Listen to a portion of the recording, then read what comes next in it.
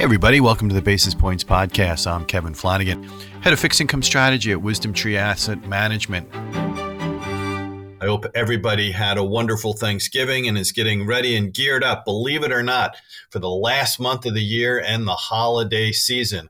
I have with me a very special guest today, Chris Aceto, CEO of Gapstone Capital Partners. Chris, great having you on. Kevin, it's always a pleasure to be here. I look forward to recapping what has been a really interesting year in fixed income.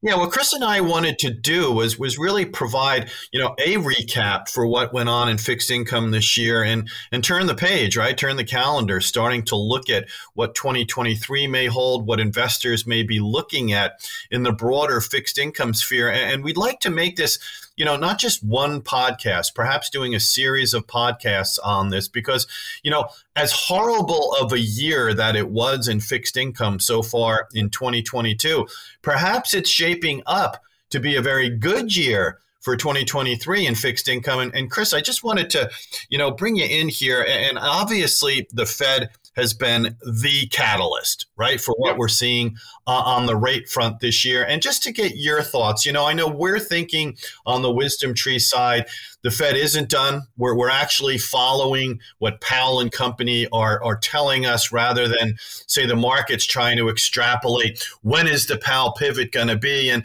even though that they may slow the magnitude of the rate hikes, that more rate hikes are coming and they could continue into the early part of 2023. Do you think that's a reasonable case assessment at this stage of the game? I think it is, Kevin, and I wish I had something more provocative to say here. I think the consensus really is that that does continue. We're not done, whether that's 75, 100, or 125 more of increasing the Fed funds target rate.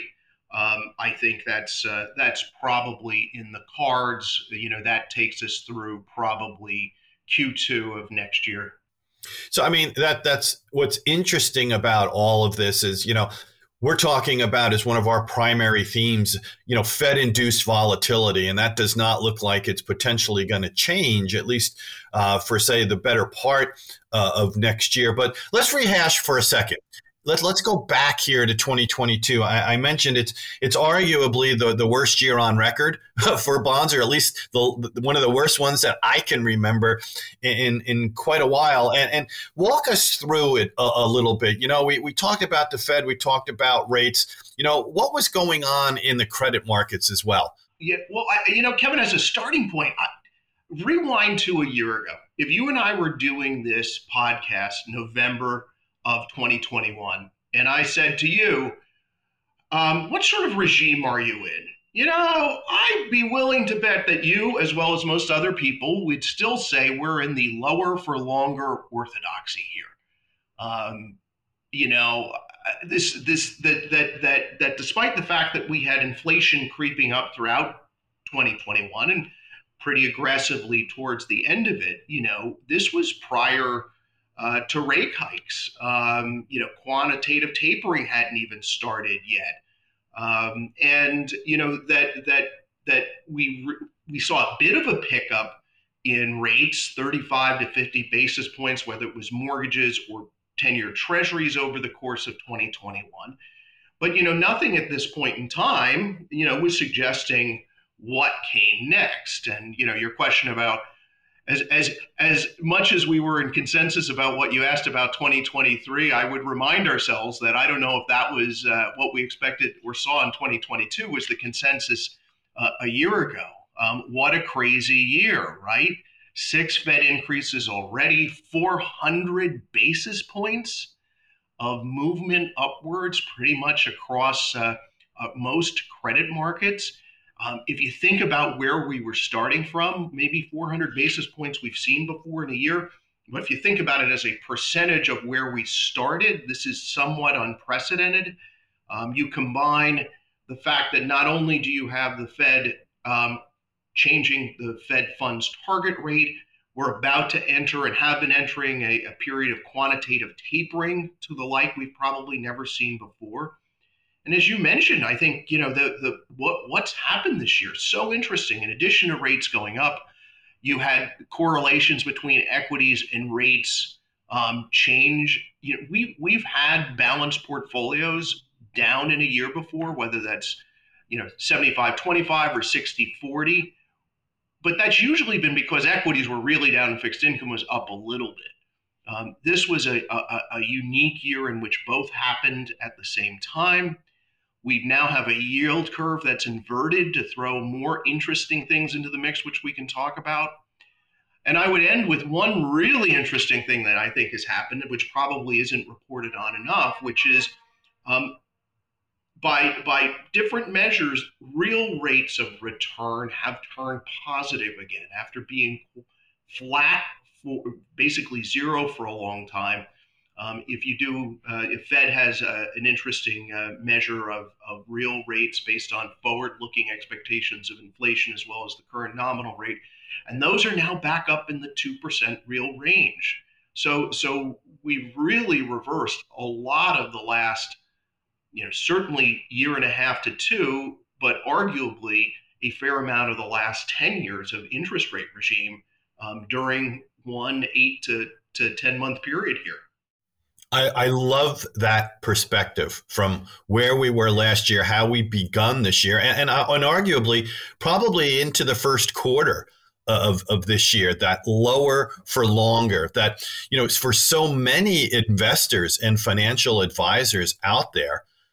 I mean, really, that's all they knew. I'm not going to date you and me, Chris, but, we knew a fixed income regimen a little bit different than what we've seen over the last 10 or 15 years. And, what we would, I think, argue is that we've now have this return to normalcy. And I love to talk about, for those people out there who may have been young Frankenstein fans, that, what we saw over the last, say, 10, 15 years in fixed income in terms of yields levels anyway, was more abnormal, that is not essentially what fixed income had been about prior to the financial crisis. And I think that's going to play a big role in how advisors, how investors are going to be looking at fixed income into 2023. We have a whole new generation of advisors and investors that have not experienced yield levels here. To your point, not seeing real return, real yield levels in the positive territory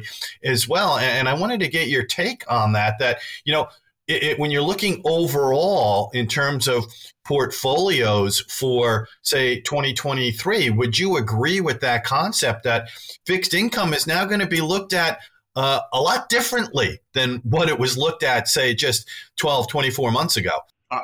I think that's right, Kevin. Let's take the starting position, and then maybe we can add in how it might change going forward. But I think this has crept up on all of us. I sit on a couple of endowment committees, and fixed income within endowments had virtually become irrelevant because of the low expected return, nominal as well as real.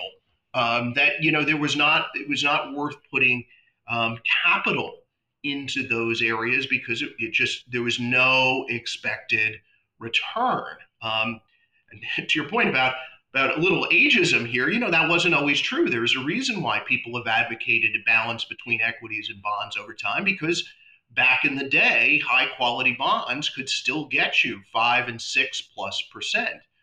That made a real mark on the portfolio. But I would argue we had, come to a period of time where it has just been irrelevant for a large group of investors out there, institutional as well as individual.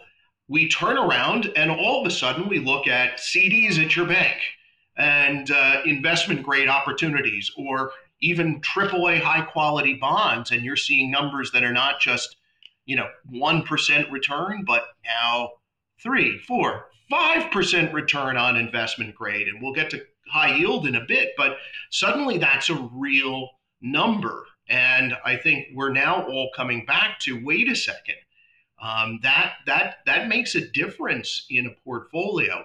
And might I add, I think it makes a even bigger impression on your thinking about asset allocation if, in fact, you're one of many people thinking right now that on the equity side, we're probably looking at a lower return environment, relative to where we've been in the past. And so higher returns possible on bonds combined with lower expectations on equity.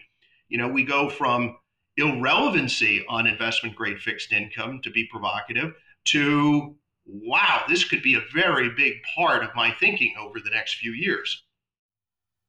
I mean, we talked about the Fed in the beginning. We've been talking about yield levels, absolute yield levels, where they are now, and you just touched upon it from the credit perspective. So I wanted to use really what I feel in one of your many areas of expertise. I wanted to get into the sub-investment grade credit aspect to sort of put a bow on this podcast and get your thoughts about, not just IG credit in the high yield space and maybe the alternative credit space as well, what you're seeing as we set up for the end of this year and into 2023.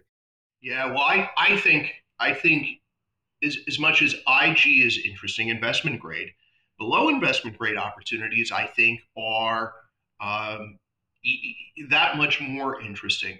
Imagine now, Kevin, that you have or are looking at high yield bond indices and leverage loan indices that now have yields with 8 handles on them, sometimes bumping up into 9 handles. That again, coming back to, we have gotten so used to, even on below investment grade, getting something in the 4 to 5 handle range, that suddenly these yields seem quite spectacular. Certainly very interesting if your equity outlook is perhaps mid-single digits, that suddenly on credit is not a return expectation diminishing potential looking forward.